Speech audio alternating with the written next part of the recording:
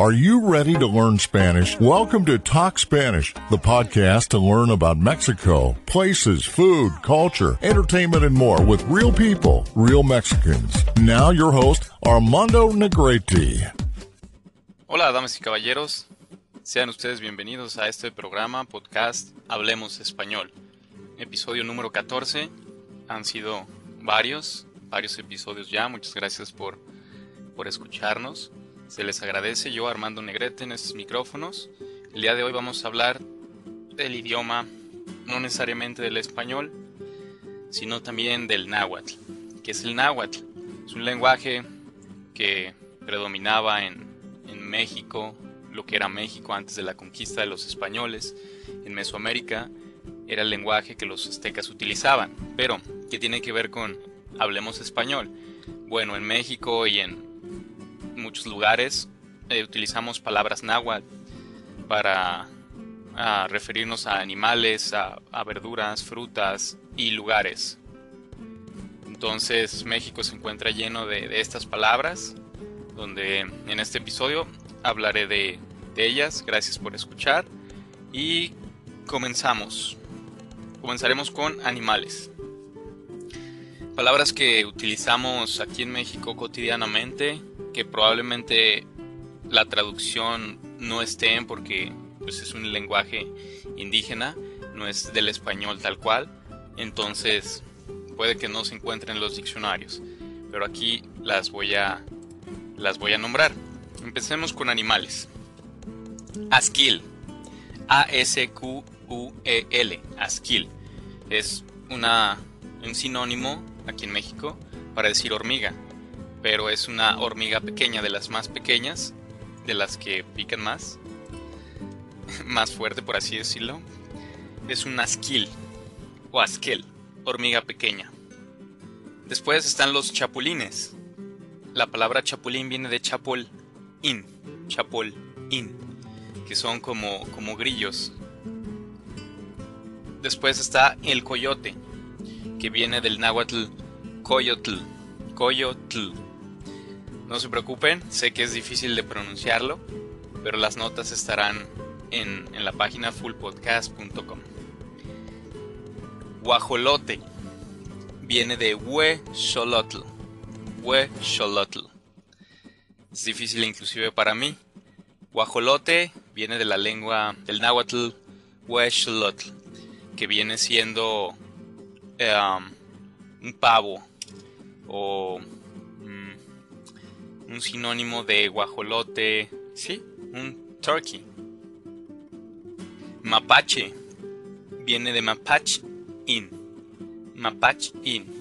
que viene siendo el raccoon. Ocelote, que es oceltl. Papalote, papalotl, es una especie de ave. Estas son aves. También quetzal, que viene de quetzalin, es un ave también. Y bueno, las siguientes también son aves. No me detendré a la explicación porque desconozco de aves, pero aquí son las palabras. Aquí en México y en el mundo, supongo que se pueden llamar de esta forma porque son especies de origen. No estoy muy seguro, pero si tienen la respuesta, solo díganmelo. Tecolote, que viene de tecolotl. Tepezcuincle, tepeitzcuincl. Casi todas las palabras náhuatl terminan en TL.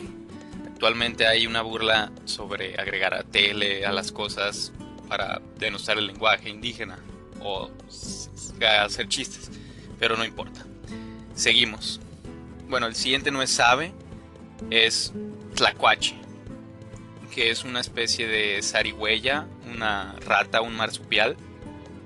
Tlacuache, tlacuatzin.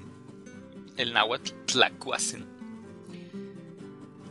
Después está el xoloescuincle, xoloitzcuintl.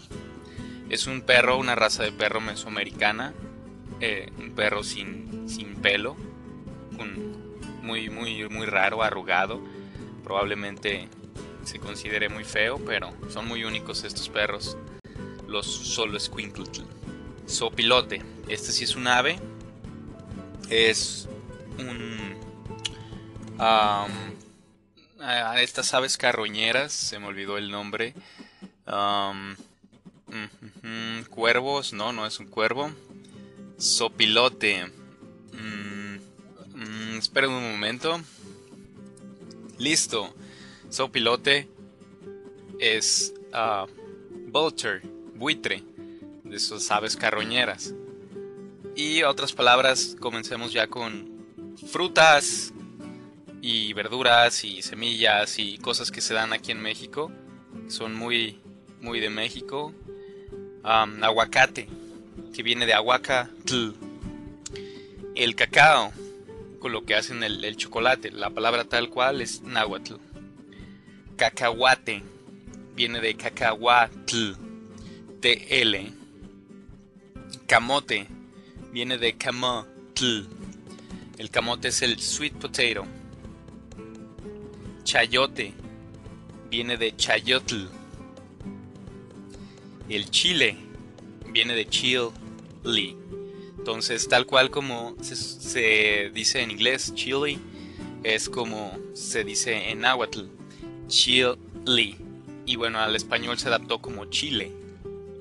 Elote, una palabra indígena también, viene de elotl. Entonces, muchas palabras en español que terminan en TE, originalmente terminaban en TL. Seguimos con frutas y verduras. Epazote, viene de epazotl. Mezquite, viene de mezquitl. Y nopal, tal cual la palabra indígena es el nopal. Otra tecojote y jitomate. Bueno, estas son verduras que utilizamos en las palabras aquí normalmente. Entonces, si vienen a México, probablemente las van a escuchar todo el tiempo en los tianguis, en los supermercados, porque son alimentos de uso cotidiano, de consumo cotidiano. Seguimos ahora con más palabras. Zacate, que es el pasto, the grass. Zacatl. Atole, una bebida que se consume aquí en México con los tamales, que también es una palabra indígena, tamal. Chocolate, viene de chocolatl. Chicle, viene de tzitl, zictli, difícil de pronunciar. Chipotle, ¿conocen el chile chipotle? Guacamole, este famoso preparado con aguacate, el guacamole. Huarache, el calzado tradicional de los indígenas, hecho a mano. Jocoque, que es un producto lácteo, derivado lácteo, que es como yogurt, pero más líquido y más fermentado. Mezcal, esta bebida alcohólica preparada en base de agave y más cosas, que es muy fuerte para embriagarse.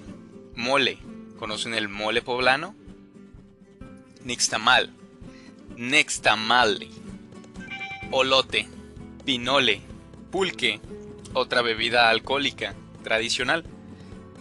Tequila no podría faltar, la bebida por excelencia de México. Tlacoyo, tlayuda, sonosnostle. Difícil, ¿verdad? Inclusive para unas personas que no estamos familiarizados con este lenguaje del náhuatl, nos cuesta trabajo pronunciarlo. Entonces, no se preocupen, es muy normal. Hay personas aquí en México que dominan muy bien esto. Yo no. Solo estoy aquí para comentarles que existen estas cosas y, bueno, son de raíces aztecas. Entonces, son parte de México.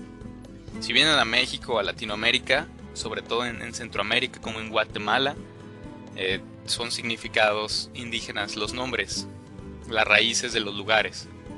Como por ejemplo, de donde yo soy originario, Jalisco, viene de Xalisco, significa lugar frente a la arena.